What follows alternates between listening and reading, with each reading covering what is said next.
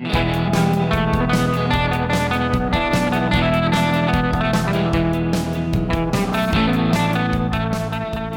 and welcome to our podcast, There's No Business Like No Business. We'll have conversations with all types of people in the live events industry to see what's been going on, or not, over the last year, and what hopefully we'll be looking forward to soon. We will expand this a bit to see how the COVID downturn has affected our friends in the worlds of performing arts, travel, and hospitality. As a matter of fact, we'll talk to just about anyone. Here to guide us along the way are your hosts, Dave Eveson and Andrew Douglas.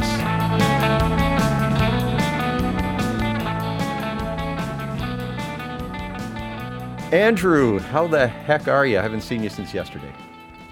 Dave, fantastic today.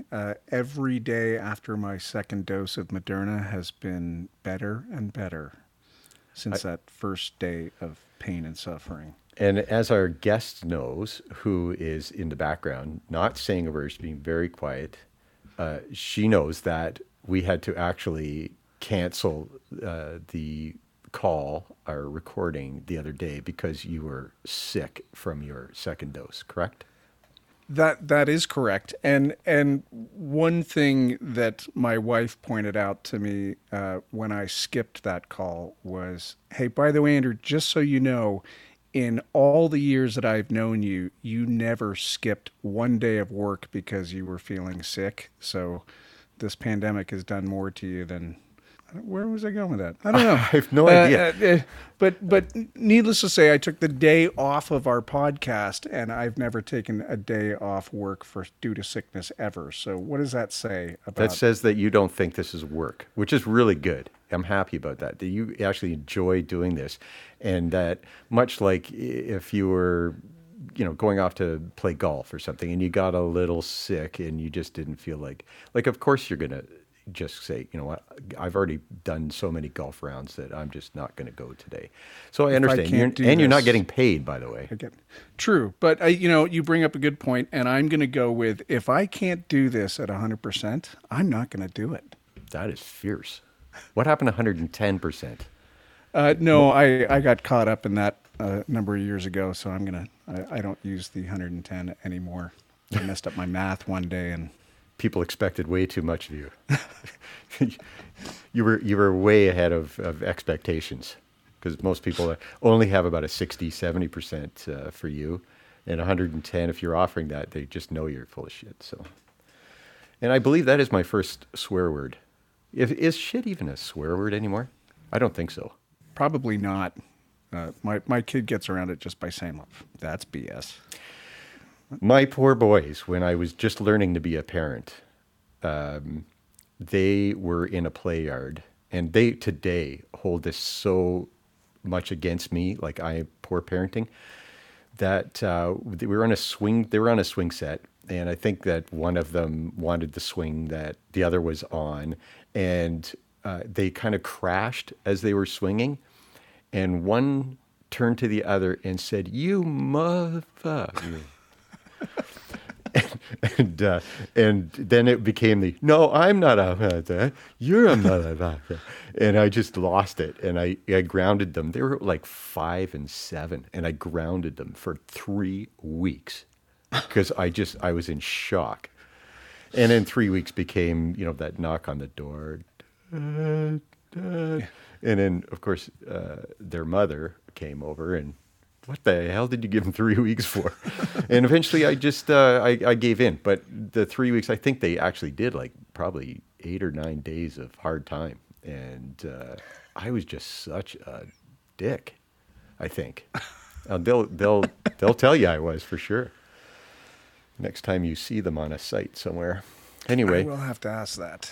Yeah, speaking of swearing, I wanted, this is kind of my introduction to our guest today, because it is something that I would do a lot of if I was in the position she was, up high in the rafters of arenas, which is what, I don't know, I'm going to find out whether she still does it, but she was certainly crazy enough to learn a heck of a lot about it and become a very good one.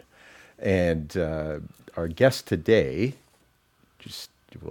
I have to read this because I'm not very good at speaking, as you can tell. And I'm also not very good at reading. So our last guest, I actually had to go back and redo the intro and plop it in just before the guest started speaking. So forgive me if I butcher this, and forgive me if I'm completely wrong with what I garnered from all the information. So our guest today always had an affinity for technology and design. Does that sound familiar? Yes, okay. She obtained a theater degree with emphasis in design and technology, technical production from California State University, Fullerton. For some reason, she had an affinity for high steel and rigging. This is all, I'm just writing this now. Like just okay. Her CSUF Senior Honors Project was a presentation called Beginner's Guide to Fall Protection and Prolonged Harness Suspension. She's worked for IATSE Local 504, PSAV, Bigger Hammer Production Services, Kill Switch, and Disneyland in California, among others.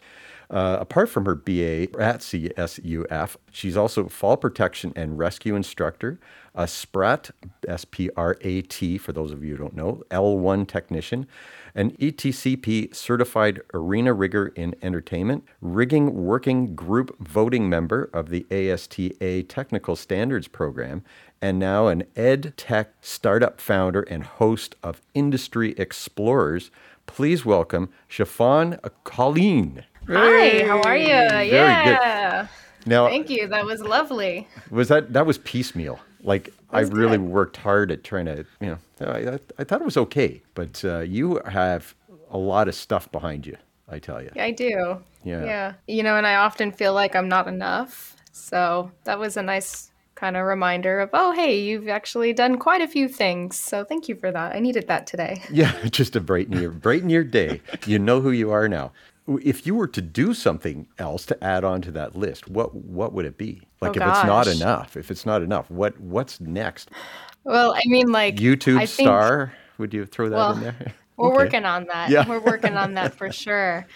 Yeah. If I were to like do it all over again, or if I were to be in an alternate universe, I think I would go the mechanical engineering route, maybe with a little computer science in there, because I would want to then be part of the research and development team for the Walt Disney Imagineering team. Wouldn't that Which- be cool?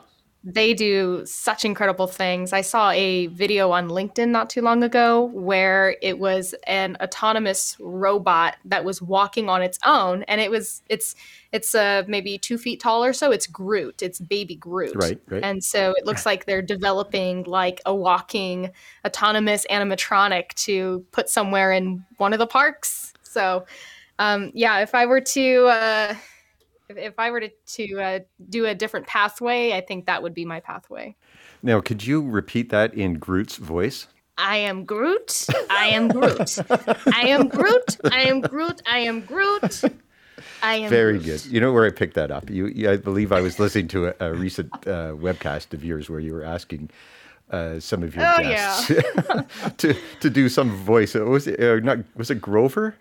I always ask, tell me how you like your coffee in an Elmo voice. And Right, I right. get mixed reactions. Usually people don't want to do it. Yeah. But I think it's the most hilarious thing to ask. I wasn't when I was watching Sesame Street back in the day. There wasn't even an Elmo. It was Grover, and Grover was the yeah. So they kept adding characters, and I can do Grover, but I can't do Elmo. That's pretty I funny. will say that not so much anymore, but Dave can attest to this. When I was quite young, my voice was actually Elmo's voice. So I could do it very, very well. Just by going back to your until it ute. changed. That's right. Well, how do you then tell us how do you like your coffee? Oh, okay. Here we go. Let's see. Let's try this. Black. Oh, good. I loved it. That was good. A black long quad. Oh, wow. I feel like that's better than mine. We have no shame here. That's the problem. Go, I you like do it. to go for a chai tea latte. Okay, well, I was going to throw my Grover in there, but I think most people don't even know who Grover is anymore. And he was the cutest guy ever. I mean, I could try a Grover. I feel like I'd have to back away from the mic, otherwise it'd Yeah. be too loud. Well, I don't think Grover is very loud. That is good. Not bad. By now, we've lost everybody. Either we now have a whole new audience of 5-year-olds, or we've No, lost. or people who grew up with Sesame Street in the 70s. That's right. We There you go. or 5-year-olds today. Like we have everyone in our audience now, and that's all because we know who we're talking to. Well, there you go. We've lost our show completely. That's it.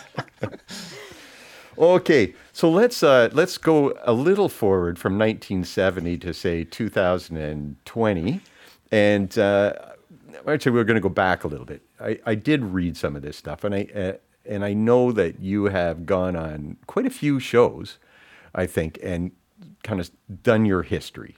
And I think, can you just take 5 minutes, 4 minutes, 3 minutes, and just spit out a little bit of where you came from, what better than what I read? Yes, oh gosh, where do I start? I'll start in high school when I had the option to graduate early, and my counselor said, get a job. So I asked a friend for a job, and I didn't realize that she worked for a production labor company because when her response was, yeah, we could use you for the Maroon 5 rehearsal, I was like, what does that mean? I've heard of Maroon 5, like Grammy Award winning Maroon 5, but like your words, when you put them all together in that sentence, what does that mean? Hence, I became a stagehand while I was a high school senior. Yeah, I think not that I was the most sheltered kid, but you definitely see a lot when you start working with stagehands. You start to get exposed to a lot of things. I'm not saying I've done drugs. Like that's not where I'm going with this. No. Although I will actually say Just that bourbon, lots of bourbon. I will say one time I was on a loading dock, like we were doing a loadout and I'm on standby and I just noticed like I think it was someone on a production crew, one of the roadies was just rolling a joint and started smoking it. And so fast forward to when I was looking for not an actual job. That is an actual job.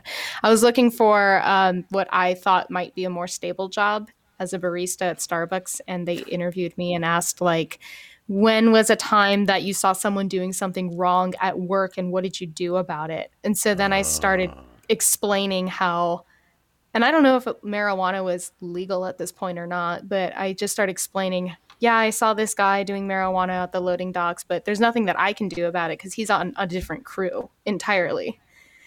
I didn't get the job at Starbucks, by the way. I think that that's probably a good thing. I think so too. Didn't you Yeah. show them your Elmo? I can serve coffee as I Elmo. didn't. Not at No, that okay. time. Yeah. Not at that time. But about a year into stagehand work, I noticed people working high above me, and I was like, I don't know how to do that. I don't know how to get there. I want to learn. I want to have that experience, and if I hate it, then I would have a cool story. So let's go for it. And I sought a mentor. So I could have been mentored by anybody. I think the first person I approached didn't want to teach me, which is fine. Not everybody wants to teach an 18-year-old how to rig. So then I approached another person who agreed to take me under his wing. And a lot of different jobs have like education requirements or certification requirements or like formal training. And my introduction to entertainment rigging was a file on a flash drive of like what this person put together as important to know as a ground rigger. And then the next day, I just was in his garage and backyard of his condo putting stuff together. Like he had wire rope and shackles and plenty of pictures on his phone to show like, this is what it looks like. This is how you take a motor out of its box and lay it down so that the chain doesn't get all, tangled up. So I love the fact though that you at 18 could see photos on a phone. Well, and even if you fast forward, what I think my first rigging gig was in 2014, and so 5 years later, or even 4 years later, during wait, can I math? 14 plus 6 is 20. No, but I can edit. Okay, so no, it's okay. So fast forward 6 years later, from 2014 to 2020, and companies had to pivot, so they start providing online webinars. I think the webinars are just the best thing to happen to our industry because, again, my training, my introduction to rigging was in some dude's backyard, and that's not the best situation. Like for a young female to be in some dude's house, like it's not. Yeah. It's not safe. Like that's not the safest situation to be in. So, and I know there are women who have stories that are like worse than mine. So I love the online webinars because it makes the knowledge more accessible and it's a safe environment. So you are an incredible proponent for women in rigging and in theater technology. Not just there's a lot of women I find that are in production, more so than the tech side of it. Do you find that experience you had when you were 18 and learning, is that kind of some of the premise for this, or is it just you want more women in rigging? No, I mean, it's absolutely shaped my worldview, just as any experience will shape someone's worldview. Personally, my mentorship turned into a negative situation full of hard lessons.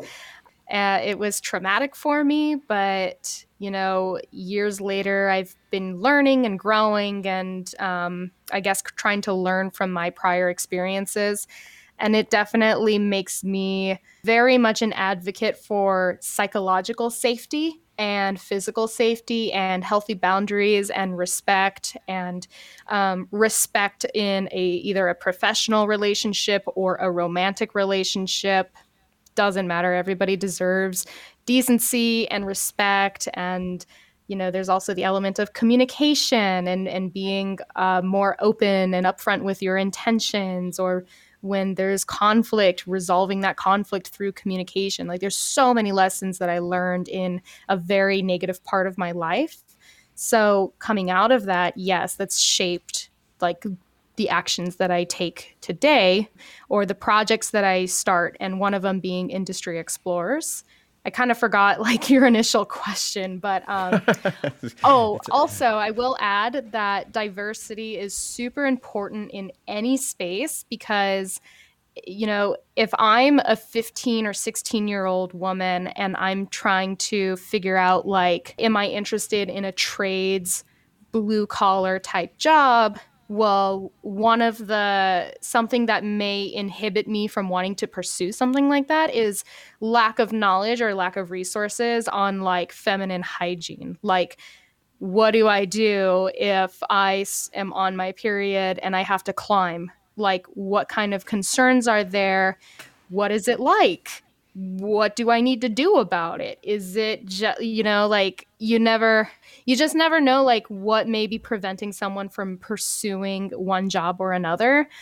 So I think it's important to have diversity. Plus, if you're thinking about diversity in the context of problem solving, as I mentioned, like everybody has worldviews that are shaped by their experiences. Well, if we are coming together to, for a common goal and we have to problem solve together, your experience and my experience put together is going to optimize our solution. Yeah, that's how I feel about it. I couldn't agree more with that. It's as far as, and as our live event industry and the technical side of it, there's a lot of problem solving. Most of it's problem solving because the design looks great on the computer. It's getting it loaded in. So, generally, we make a point on my team when we start the day and we're putting our plan in place. There is, okay, this is the plan that I envision. I need feedback. This is feedback time. If anyone has a better suggestion, we'll roll with that. But if they don't, the plan that was just discussed is the way we're going to go. And I think it's great because it gives your team an opportunity to truly participate and not just be a body working Yeah. on site. And everyone, I believe, the core team, they deserve that. So maybe I can just get this train back on the track here. And because we were originally talking about your journey through, and I think what you just said is amazing. And I'm going to make you say it again later. But I'll just pick so, up back. Yeah, yeah, I'll pick so up again where my initial quote unquote training for rigging happened in someone's backyard. I started ground rigging for about a year. I did it for like at arenas and amphitheaters primarily. I think a little, maybe some trade show work and some ballroom work as well. After a year of just putting things together on the ground and doing those duties, I wanted to move on to do the actual climbing because that's what my goal was. That's what I wanted to accomplish. So I bought fall protection gear. And the first time I actually pulled a point was that same mentor, like my very first mentor that I had in rigging. We went to an empty parking structure, I think maybe 4 stories tall, and I clipped into his car. Like I'm wearing my full body harness, have my 6-foot wide lanyard, and I'm clipped into his car. And I send in my rope, and he goes down to the bottom of the parking structure, ties a motor, like the motor chain, ties the motor chain to my rope and says, okay, pull your first point. And like, it's kind of sweet, right? Because he wanted to make sure I was ready before I actually was on the job site. So like, there are things about that mentorship that were like positive in that regard. But that's literally the first point I ever pulled. And then after that, I continued doing uprigging. I eventually got a certification or a certificate to drive mobile aerial work platforms. What is it? Mobile elevated work platforms, actually. One thing led to another. I never went on tour because I started my rigging career while I was in college. So it just, I couldn't take time off from school. I mean, I guess I could have, but I didn't. When I was a sophomore. that must have been pretty hard though, because like some of those calls can be crazy hours, and you're Oh my going to gosh. school. I was a Karen so I lived in apartments across the street from Cal State Fullerton, and I was a total Karen because people would be partying all night long, and I'd be like, shut up. I have work in 2 hours, or whatever, I'm on a 2-hour break. you kids don't understand. Like, okay. Yeah, so the hours were crazy. It was either 6 o'clock in the morning on a Saturday, or come back at 10 o'clock at night, get done at 2 o'clock in the morning, maybe 4 o'clock in the morning, like just depending on the show. And where were the venues? Kind of where you do? Was it high steel stuff like in arenas, or was it mostly amphitheaters? Mostly amphitheaters. Around the time that I started uprigging, I'd also been hired with I was doing work for PSAV. So that was a lot of that work was at the Anaheim Convention Center, where most of your work is out of boom lifts.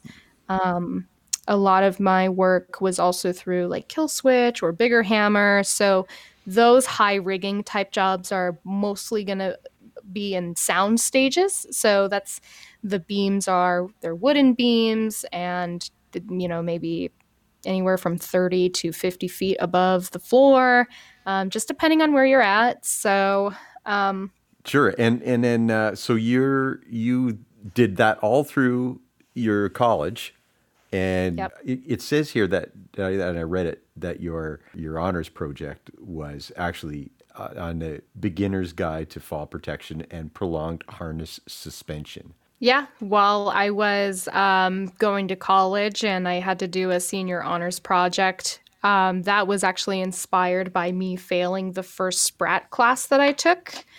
And I decided that I wanted to learn more about the fall protection gear that I was using. And since I did not know anything about rescue, I wanted to learn about that as well. So that's why I made a beginner's guide, and it's essentially everything I wish that I knew when I started climbing, or even before buying fall protection gear, because you should have some knowledge as to, like, you need to know a little about fall protection before you buy your gear, because otherwise, how are you going to know you're buying the best gear for you? So after writing that and doing my presentation, I started teaching fall protection classes for VER. And then when they were acquired by PRG, they went under this massive restructuring. So then I recently got to teach a little bit for ENSA North America, which was a lot of fun because they teach wind turbine technicians. And so I got to learn a lot about a wind turbine. So that was a lot of fun. Oh, so this is the people climbing up and installing wind turbines. Yeah, you've got the construction aspect of it, and then Yeah. you've got the maintenance and service aspect of it. That's great. Yes. Those things are huge. Yeah. Did you, And did everything. you get to go climb one? No, I didn't get to go climb one, unfortunately. Okay, this is where you edit. Just where you edit, and you just go, "Oh yes, it was really fun." No, I mean, I have no problem saying that, and even as an instructor, like I'll say, I have no problem saying I've never been in a wind turbine, but I've been at height professional, so I can tell you that gravity works in an Everywhere. arena the same way that it works in a wind turbine. Yeah. So the principles translate between those industries and all industries where Very there's good. gravity. Nicely said. And I remember one time saying we were filling out like a confined space form, and someone was like, "Oh, is there any wildlife?" "Yes, there's a rattlesnake in the blade." And for the group, they were kind of chuckling, and I go, "Yeah, that can happen." And this kid turns around. It's always the kids. He turns around and he goes, "When have you ever seen that?" And I'm like, I don't have to have seen it to know that happens, by the way. That guy over there who's been doing it for 20 years told me his story. So I don't know if you want to ask him where he's seen a rattlesnake in the blade. I didn't know that invalidated me. I just, I come back with like these like witty replies, and they're much better in the moment, but it often, I don't know. Maybe it's a survival technique. You could have said that, "Don't worry, they're way too dizzy to bite you." If they bad joke. so what happens is you've got the blade when the turbine's being built, the blades will sit on the ground, and so this wildlife can get inside the blades at that course. point. So then when you crane it up and connect it to the nose cone, then if the rattlesnake or any wildlife is still in there, it's in there, and now your wind turbine has been put together. So when it does start moving, that thing's going to fall all the way down, and it might fall into another blade, and then it goes all the way back and back and forth. Oh, the poor and it thing. makes for a biological hazard. It's disgusting. But you can also get like wildlife at the base of the wind turbine, any kind of like insects, maybe if it gets like really humid, mosquitoes might be an issue. It depends on like where you are in the country, so what time of season it is. There's just so many more hazards to consider than just like falling. Yeah, well, they're not in any downtown So urban yeah, and that's area. another. It's subject to anything. Like back, you take them out Yeah. into Montana and you put them on hills. So there's bears and cougars and snakes. Yeah, and- absolutely. yeah, that's crazy. I Yeah, never and even I thought mean, of like, that.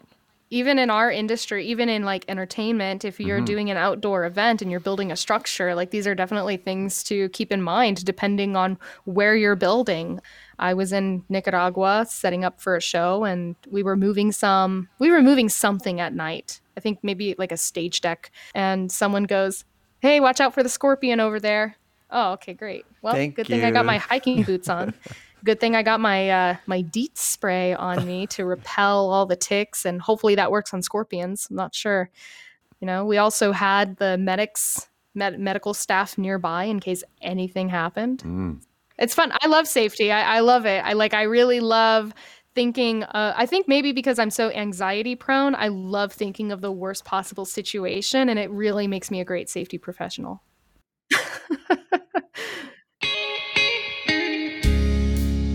One of the things we like to do on our show is give a shout out to some of our favorite restaurants and bars across North America. While we're not back on the road just yet, we certainly can tell you where we'll be eating and drinking the next time we are. My shout out today goes to Keaty's Fountain and Grill in Palm Desert, California. Keaty's is a storied, old school diner featuring all day breakfast, burgers, a soda fountain, outdoor seating. This spot is my number one recommendation when people ask about breakfast or lunch in the Palm Springs area. Drop by and try one of their homemade pancakes or maybe a hand-scooped milkshake. You won't be disappointed. For more info, go to keatysfountaingrill.com. That's the way life is for some people. They're just nervous about stuff. I joke around with my partner and say I operate in a constant state of anxiety. You don't always see it, but it's always there. And this is exhausting. why you're a high rigger. I don't get that at all. The connection there between being nervous about stuff and then a wish to go up 60 feet or something and walk a beam. My partner has also pointed this out to me. Okay. We were in Colorado Springs, and it was like in the middle of the night, and the dog had tried to get into his dog food. So the entire bag, and we're staying at an Airbnb, the entire bag fell over and spilled all over. And I was like, I couldn't fall back asleep. I wanted to pick it all up, and he goes, no, like just let's get it in the morning. Don't worry about it. And so we go back to bed, and I'm just like, I can't fall back asleep. I'm anxious now. The following day, like just mere hours later, we are visiting Manitou Springs, and I go on this like attraction called the Pterodactyl, which is a pendulum swing between the canyon, and it kind of like No thanks. yeah. And I was like, man. He goes, how was it? I'm like, it was so serene. It was so relaxing. I loved it. And he's like, you're the same person that like freaked out over spilt dog food. I'm like, oh yeah. I don't know what to tell you. Yeah. Well, there's definitely a line. You're either one side or the other. That's funny. I'll tell you what, though. It's like when you're in a very high stress situation, there is no other option but to focus on the task at hand and just kind of like go through a checklist of what you're supposed to do and just execute. You just get into this zone. You get into this mindset.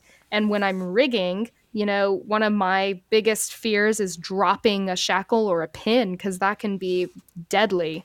It's somewhat relaxing because I have one thing to focus on and one thing only, and that's it. There's nothing else that exists around me.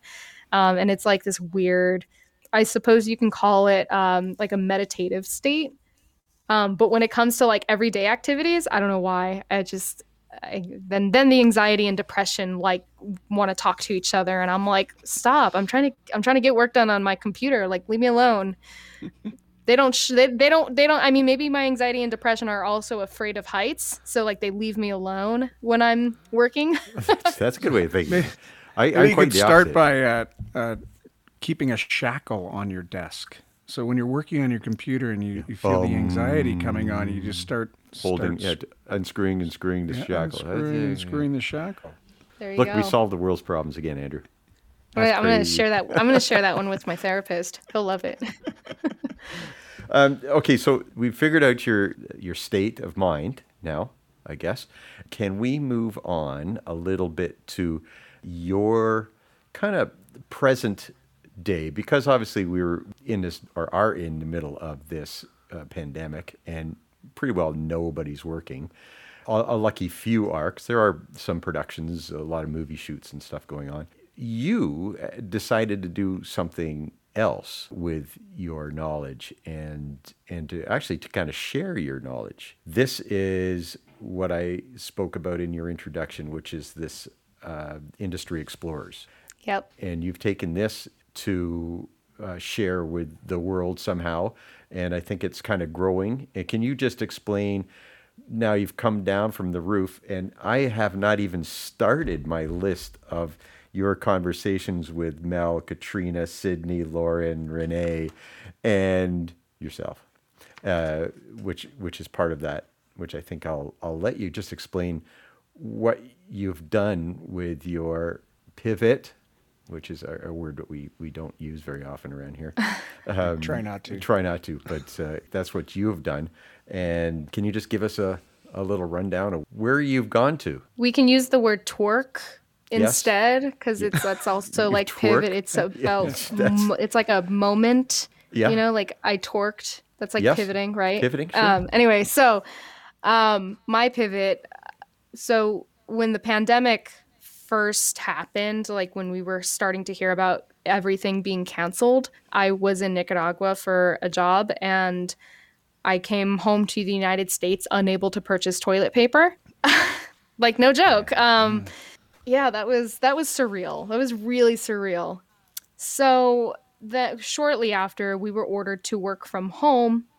And at the time, I was a project manager for United Staging and Rigging. It was my first project management job. So like, I'm super green, learning about it. Like I got my ETCP cert. I'm ready to like take my career to the next level. Come back home, can't buy toilet paper, and I have no projects. Great. So the company had to scale, like they had to start furloughing people. And because I had moved from SoCal all the way to Connecticut, they did not furlough me at first. And I took it as a sign of like, wow, I need to work my ass off to prove that I am worth the money, because like nobody, like no company can really afford anything at this time. Like no entertainment company can really afford a staff. Like almost everybody had to cut back. And so I took it as an opportunity. So I started learning all about marketing and social media management and brand management. And I redesigned their website, and I started doing their social media posts for them. And I, you know, I've like, people go to school to do this stuff, and this kind of job is a full-time job. It's so time consuming. So I have a newfound respect for those who are social media and brand managers. Like, it's not like you're just sitting on Facebook all day. You are, but you're working, and it's so much work. As I gained confidence in doing that for that company, United Staging, I then decided that I would do it for myself. And I always wanted to like help kids in a way. And I think one of the most pivotal, or one of the most crucial times in someone's life is when they're middle school and high school age. So I wanted to ultimately share with kids alternative career pathways, because I don't know that I ever really needed my theater degree for anything. I'll take an opportunity if I see one, or I'll create an opportunity. But, you know, I think I would have been just as successful had I decided to not go to college. And I think I would have been just as successful if I decided to pursue an engineering degree or anything else. I think in defense of the college degree, which I do not have, by the way, so I'm defending Right. something I don't have, is that when you get later in your years, for some reason, it's something that I think I missed. I did do a couple of years of what they call CGA, Certified General Accountancy, and I also did hotel and restaurant management, but neither of them did I finish, partly because there are other opportunities that paid well that I just kind of went, well, you know, maybe I can not do that class tomorrow. And like you, I probably didn't tell the other people in the house to keep quiet, and probably just joined them. And, you know, kind of, but now I certainly regret not finishing at least one of those, especially the accountancy degree. And the accounting degree gave me a business background. And before I got into lighting, I was in banking and kind of Bay Street or Wall Street kind of banking, and doing foreign exchange brokerage and stuff. And then I got into lighting because a friend of mine started a lighting company. And he said, come and help me on the weekends. So I went and helped him on the weekends, and I just loved it. And I didn't really like my other job, although it was paying an amazing amount of money. So not to cut you off and share my story, but I think the degree that you have, you may not appreciate it as much now as you will in 30 or 40 years when you go, it's a little fun piece of paper to have. I completed it.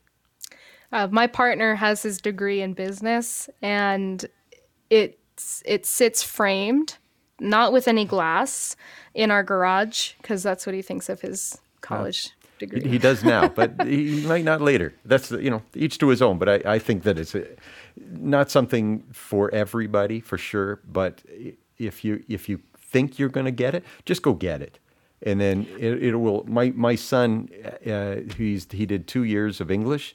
He's been working in lighting for about 4 or 5 years. Now he's decided it's a good time to go back. He wants to finish his English just because he wants to finish his BA. So I think that's great. Yeah. I don't think we need to tell a 16-year-old to figure out what college they want to go to and totally to agree. Take go $100,000 or more into debt, and then to make an 18-year-old take out student loans of such massive size before they have a chance to explore anything in the world. I think that's massively unfair. And again, I think if I were to go back and do things differently, I would pursue that mechanical engineering degree and maybe minor in computer science, because I would pursue the research and development side of Imagineering. But I didn't really know anything about it. And I just knew that I wanted to make attractions. So to me, it translated to theater, not so much engineering. But what I'm saying that with my life experience now I know that. Whereas when I was 16 to 18 or even 19 years old, I had no clue. I think it would have been just as beneficial even to wait a few years after graduating from high school before pursuing anything.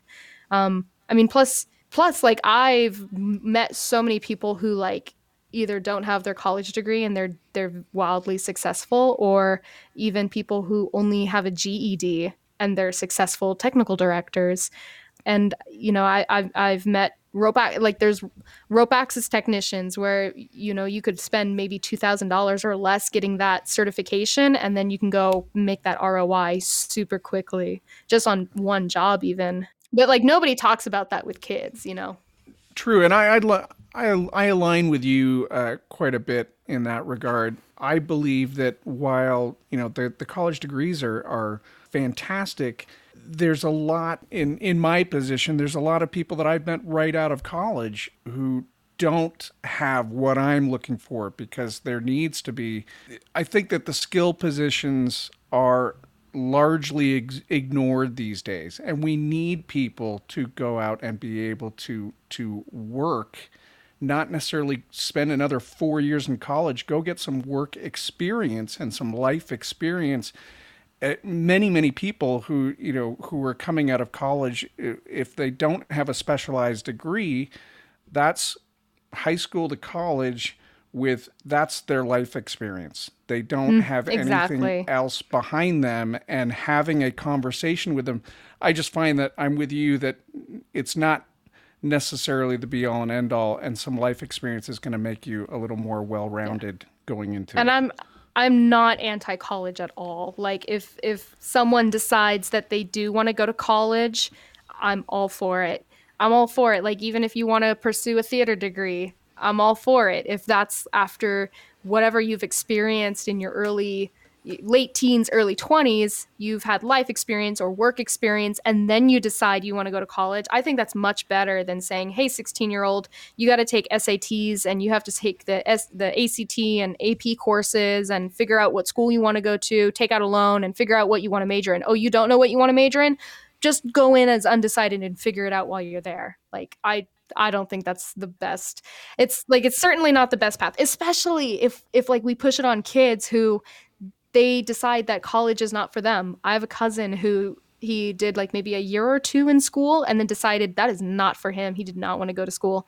So he joined the military, which, by the way, lots of educational opportunities while you're in the military and when you're out of the military. So I think that was a great move for him. And he ended up from there, going to the police academy, and he became a deputy sheriff. So, again, he's a deputy sheriff and he didn't go to college. He doesn't have a degree, right? So there's so much you could do without a college degree. And if you decide like you do want to pursue that, more power to you. I'm not going to argue. I think you're all right. Andrew, I've just unmuted you. I'm sorry, I missed what you had said before. What was that about? Disagreeing with me? No. No. Why is it that you always seem to mute me when I'm about to disagree with you? Yeah. So now we've got through that, and because I'm not college, I don't have that diploma in my garage or anywhere. so I'm friends of everybody here on the show, and I'll keep it that way. I think the people, like you said, I think right now I've got people struggling through university, college, business degrees, that are there. It's a lot of pressure. It is a ton of pressure, and they're not old. My shout out this time goes to Ellis Island Casino and Brewery in Las Vegas. Sometimes when I'm there, I'm not in the mood to spend my entire month's pay on a dinner and drinks at the fancy Vegas Strip casinos. Luckily, there is a place just off the Strip where you can unwind with your friends that doesn't require you to have an American Express Platinum card. It's located at 4178 Colville Lane, just one block east of the Strip. Ellis Island has been family-owned for 50 years. Recently renovated in 2019, it boasts its own microbrewery that serves 2 million glasses of beer a year. Their restaurants include barbecue, Julio's Tacos, a steak and roast beef place, and of course, a pizza restaurant. Like Old Vegas, their prices are amazing. Try the 10-ounce filet cut top sirloin for $7.99 and chase it down with a $4 pint. And just when you think you've had enough to drink and want to head back to the hotel, they open up Vegas's #1 karaoke lounge. A great fun place to go when your show's over and you want to hang out with the crew. Visit them at ellisislandcasino.com. So this is a long way around what we were originally talking about, which was your industry explorers. I'm building a software as a service product for high school students to figure out their alternative pathway to the career of their dream. And while that product is in development, I'm increasing my brand awareness through live streams and podcasts. So my live stream is on YouTube, and that's where I interview people and ask, in a large zoomed out scope of your job, like describe the industry and zoom into your role within it, and what are the departments that you interact with the most? What's the goal? What kind of certifications, certificates, or continuing education or degrees that you need in order to do what you do? What are some of the insights you have for someone who is up and coming in your industry? What are some great resources that you have? And we have a conversation around those types of questions, because I try to gauge it for, like, if I'm a high school student, if I'm 16 or 17 or 18, and I'm interested in aerospace engineering, and I'm going to listen to someone be interviewed on it, what are some of the questions that I would have for that person?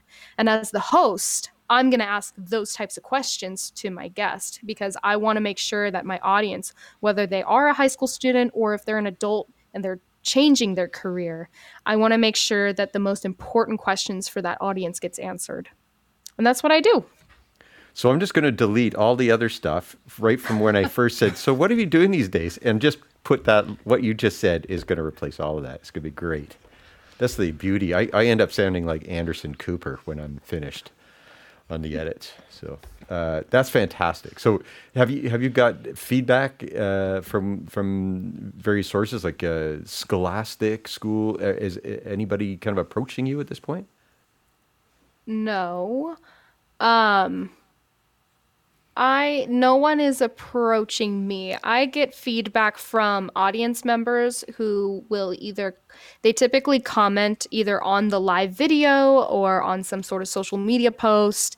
And it's either like, if they're not asking a question live, then they're thanking me for the information or thanking me for hosting that space to answer those types of questions, which is so fabulous. I love doing that. And 2 days ago, 2 days ago, prior to recording this, I started a TikTok for Industry Explorers. Yeah. You can find it at We Are Industry Explorers. And 2 days ago, I just pumped out like 4 videos, and I've got some followers, and I've kidding. got over 1,000 likes. So that's Wow. exciting. I don't know where it's at now, but a lot of the comments for one of my videos was, well, what would you do if you were taking a gap year? What would you do instead of going to college? What would you do? Like, it's very interesting because I went to college, but at the same time, I've worked in multiple industries where you don't have to have a college education. And I've worked with several people who either don't have a college education and even a handful who don't have a high school diploma. So fascinating, right? I'm a big advocate for transferable skills. I'm a big advocate for, again, skills and value that you bring to your job rather than title. So, but yeah, I'm going to do a series about like, what could you do in a gap year? Well, you could go to cosmetology school. You could get your rope access certification. You could go to a coding boot camp and learn Python. Like, there's so many things you could do. Where were you? My question is, where were you when I was sitting across from my guidance counselor in high school, and he was saying, well, if you don't do this, you're going to end up having to do this. And if you don't do that, or if you do this, and none of it was helpful.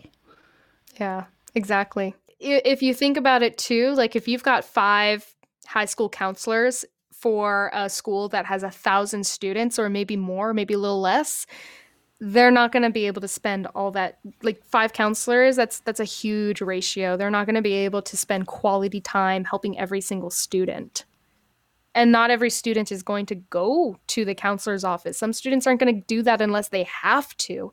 And unfortunately for those types of students, like they already have like a negative association with admin. So, you know, they might do really well in college or they might not. Like it's one of those things where it's so dependent on the individual. But like again, like if you have a negative connotation with school, you might not want to spend 4 years in college doing it. You might want to do something for 1 year. You might want to go to trade school. Right. I think TikTok is a fabulous platform for you to be on because there are so many kids. I love TikTok. I hate TikTok. That's all I get. Every I sit and watch a hockey game and somebody will stick this little puppy in front of my face. Go, look at this. It's so cute. It's like, oh, but no, I'm not. I don't really know exactly how it works, but I know who watches it. And the viewers that I believe are on TikTok are right in your wheelhouse for your offering. Don't I sound I'm like a very businessman with a excited. tongue twisting thing going on? There's a, edit out. Anderson Cooper, where are you? Are you going to stay with this women in rigging, or are you just getting out of that altogether, or doing it sort of occasionally, but now your main focus is the Industry Explorers for helping people develop an occupation? Yeah, Women in Rigging is part of the Industry Explorers umbrella. It's just one of the live stream episodes that we have. Typically, our episodes are going to, I try to keep them at 45 minutes, but if I see a lot of engagement on social media, then I know it's going to go longer. And while we were recording that, at even the hour 15, hour 30 mark, we did not see a dip in viewership. People were they were still engaged. They were still watching. I can see how many people watch the videos while we're live. And so I decided to keep going. And right at the 2-hour mark, I was like, guys, we got to be done. We'll do a part 2. We could continue talking about these sorts of issues, or we could just continue talking for hours. But I have things to do also. But yeah, Women in Rigging. It's just, it offers another perspective on that career through the eyes of women. I'll be interviewing Brent Armstrong from Alpine Rigging, who's going to be talking about production rigging. I'll be talking to Brett Copes, who's going to be talking about stunt rigging. This Sunday, I'll be talking to Chris Jenkins, who is going to be talking about DevOps. So it's all about learning how to start your career in various fields. That's very generous of you and your time. Yeah. Yeah. And I think in the end it will be a business. It is. We are incorporated. Well, I'm incorporated too, but I'm not doing anything. So I'm in like the pre-seed, seeking seed funding, and I'm working on a pitch for VCs, and I have to find a CTO who's going to be able to be like a full stack developer. There's a lot on my to-do list. That is crazy. So do you? And my joke. Do you see I was just yourself- going to say, my joke for everybody is, if you need to know how to safely escape from a 300-foot tall wind turbine on fire, I know exactly what to do. I know what to tell you. And when it comes to running a business, I have no idea what I'm doing. But I was told to stop saying that, stop making that joke, because I actually do know what I'm doing, and I'm doing things well. So I think you are, because like if you weren't, you wouldn't be here, because you have put yourself out to a place that I would say, oh my God, I got to get her on our podcast. And Yeah. Thank you. yeah, well, I think it's a strong advocate for women in this industry. And that was before I found out about this other stuff about you helping the kids and sort of helping them guide themselves into a vocation. So anyway, Andrew, you were, I must have interrupted you 10 times there. Just wondering if rigging was still in your future plans, or is the goal to make this pivot permanent? That's a great question. I would love to continue rigging. That's one from us. I would love to continue climbing and doing rope access work. It's a lot of work to be a tech startup. It's just, there's so much, and I find myself taking on the role of the entire C-suite team, because it's just me right now. But even as my team grows, it will take a lot of time. And as I would love to continue rigging, like honestly, if there were small projects here and there, or even to do a load in just on a Saturday, I would be all for that.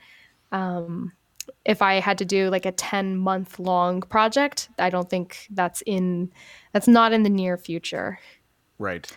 But we'll see. I mean, we will definitely see. I may end up being like Mike Rowe and visiting multiple job sites and learning about multiple careers and interviewing people on a TV series. We'll see what happens. Look at you go. Yeah. And the cool thing about that is having the safety and the at-height work background. So when I do approach people who are in varying fields, again, having the safety background, it's like I can approach it from that mindset. And I can say, look, I have no intent to what is it? I can't think of the word. Oh gosh. And what's the that harder you think, the word? more you struggle. Yeah, I want to say saturize, but that's not the word I want. Not secularize. It's not the word I want either. It starts with an S. Not satirize. Oh gosh. Super duper? Super duper is the best word of all those that I just listed. But like if I'm approaching any sort of job, I have no intent to make it dramatic. If that makes sense. Like I don't want to be like a reality show where everything is dramatic. It starts with an S. I cannot think of the word for the life of me right now. But anyway, gosh. Email it to us, and I'll get somebody to say it, and I'll insert it. You can just take that whole part out. Yeah, just No, I'm embarrassed. No. Unfortunately, that's not what we do. Here's what we Yeah, need to do with that, Dave. She's gonna email you the word, and Yeah. then you're going to go find the Elmo translator. Oh for it, yes, Oh, and we'll insert it that way. that's it. I love that. Okay, so we're gonna deviate a little bit, and I'm going back to the women in rigging, and this is the little bit I wanted to go through with you. And I told you at the beginning of the show. yes. They're the little quotes that I think you did around the horn, kind of. Give me your pet peeve or something on a show, and Katrina said something about, because this was an interview, all women, all extremely competent riggers, and what they've had to face. And Katrina had said that everybody was, at one point when she was doing her training, that the men in the group on the ground were betting against her that she could not lift a half-ton inverted motor at 70 pounds with the Yep. chain. And this is kind of crazy that it is in the world today, especially in our business. I think, Andrew, you know that some of the women that we've worked with in the industry are some of the strongest, not physically strongest, but emotionally strongest, and they're dedicated to the job, which I don't want to take the guys down either, but I did a show in Vancouver in a very complicated casino, rigging in a casino, and we had points that they had to drill holes in the walls, and it was all climb up to the point, and it was an amazingly complicated rig. And we had Kat, who was our production rigger on it from Vancouver, from a company called Riggit. She was the most level-headed, organized person in the room almost at all times. And there was talk about, I'm just trying to remember who it was, but about the panicking and rushing and just taking a minute to, rather than make a mistake, just, it's okay to take a minute and breathe. Because some of these people are up 70, 80 feet with one arm looped around something, 50 pounds on the other arm, and tangled their legs around so that they're feeling safe. And at the same time, you've got somebody else going, we need to get this rig up by noon. And the pressure that people are under is incredible in rigging. And they're the first ones in and the last ones out. And there's always a pressure to get the stuff up in the air. And in the back end, there's a pressure to get everybody out of that venue as soon as they can.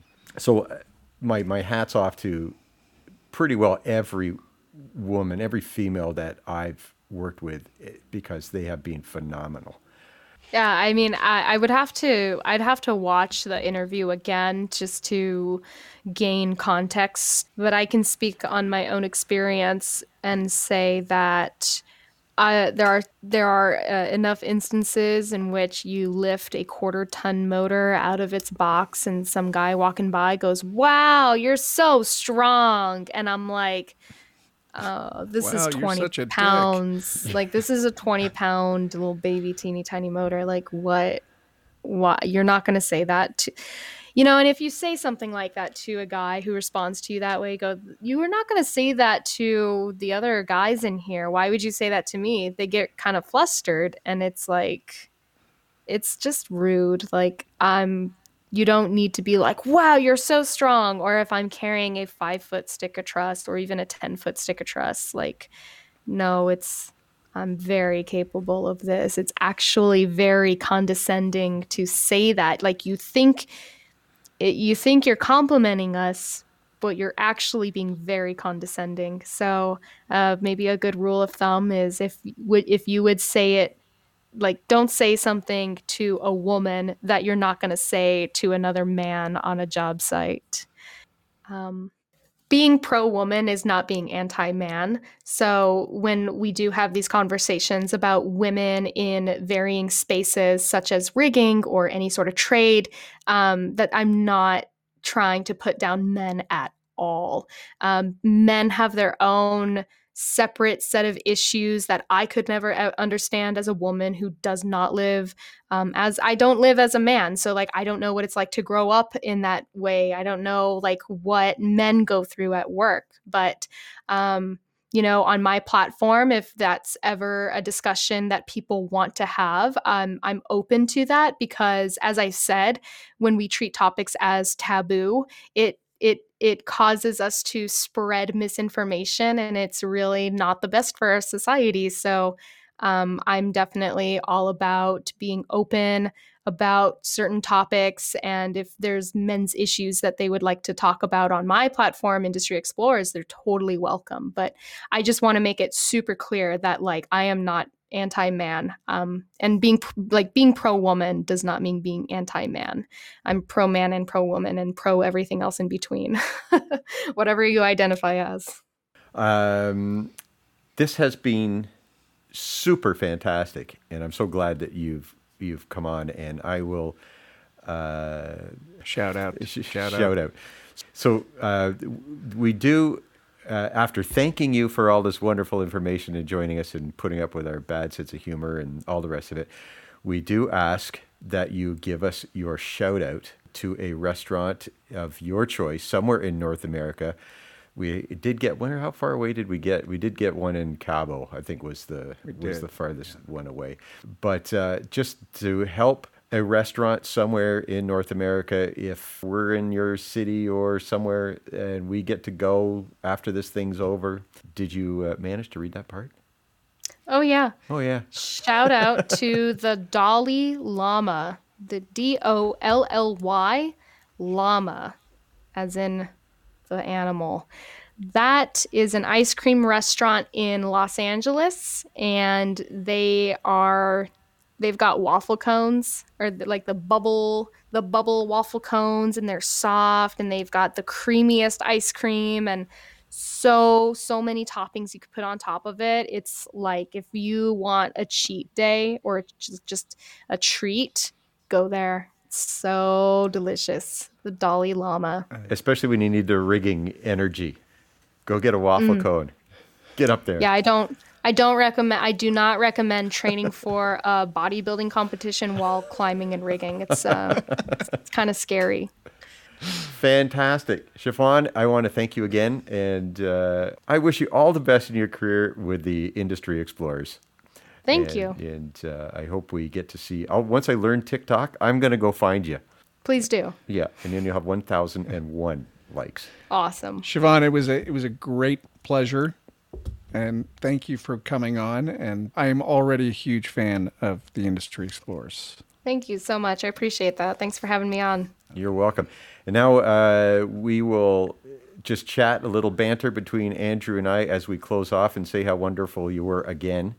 And you can sit and listen, or you can go, now I got to go clean the rest of the house, or whatever you wanted. I've got to go and do some PR stuff on my website.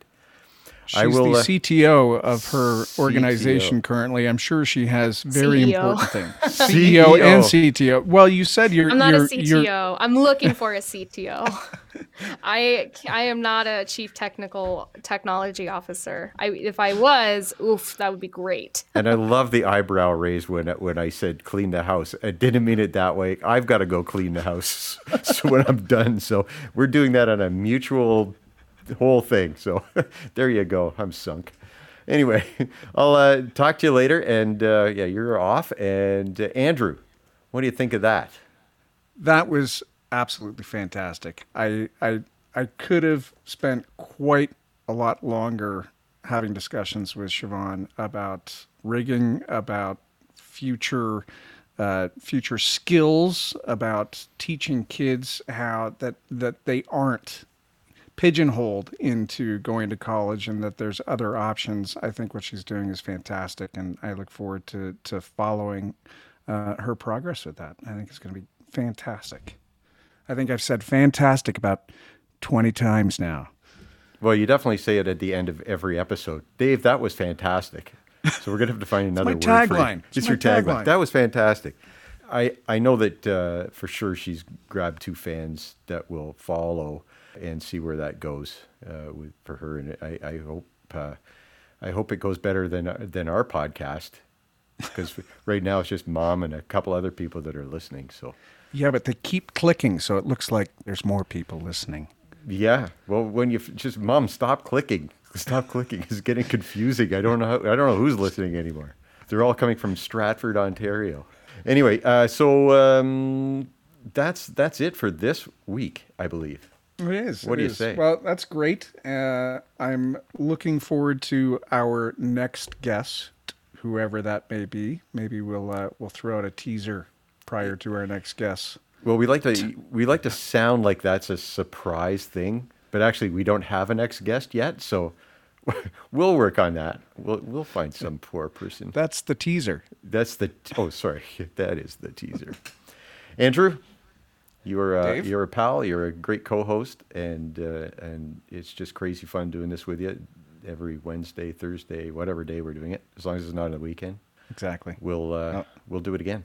Enjoy being in transit tomorrow, and we'll talk soon. And right now there's a lock stay-at-home order. There's no transit. Oh. I got to be good. I have no comment on that. No, nobody's commenting on that at all. Okay. I will see you. Take care. Bye, All buddy. the best. See you, man. Bye. Well, Andrew, again, I'd say that's a wrap. We want to thank our guests for joining us and sharing their experiences. We would also really like to thank you, the listener, for your time and support of this podcast. And don't forget that we're all in it together, so help out where you can and support everyone going through tough times right now. We hope to see everybody back on the road soon. See you later.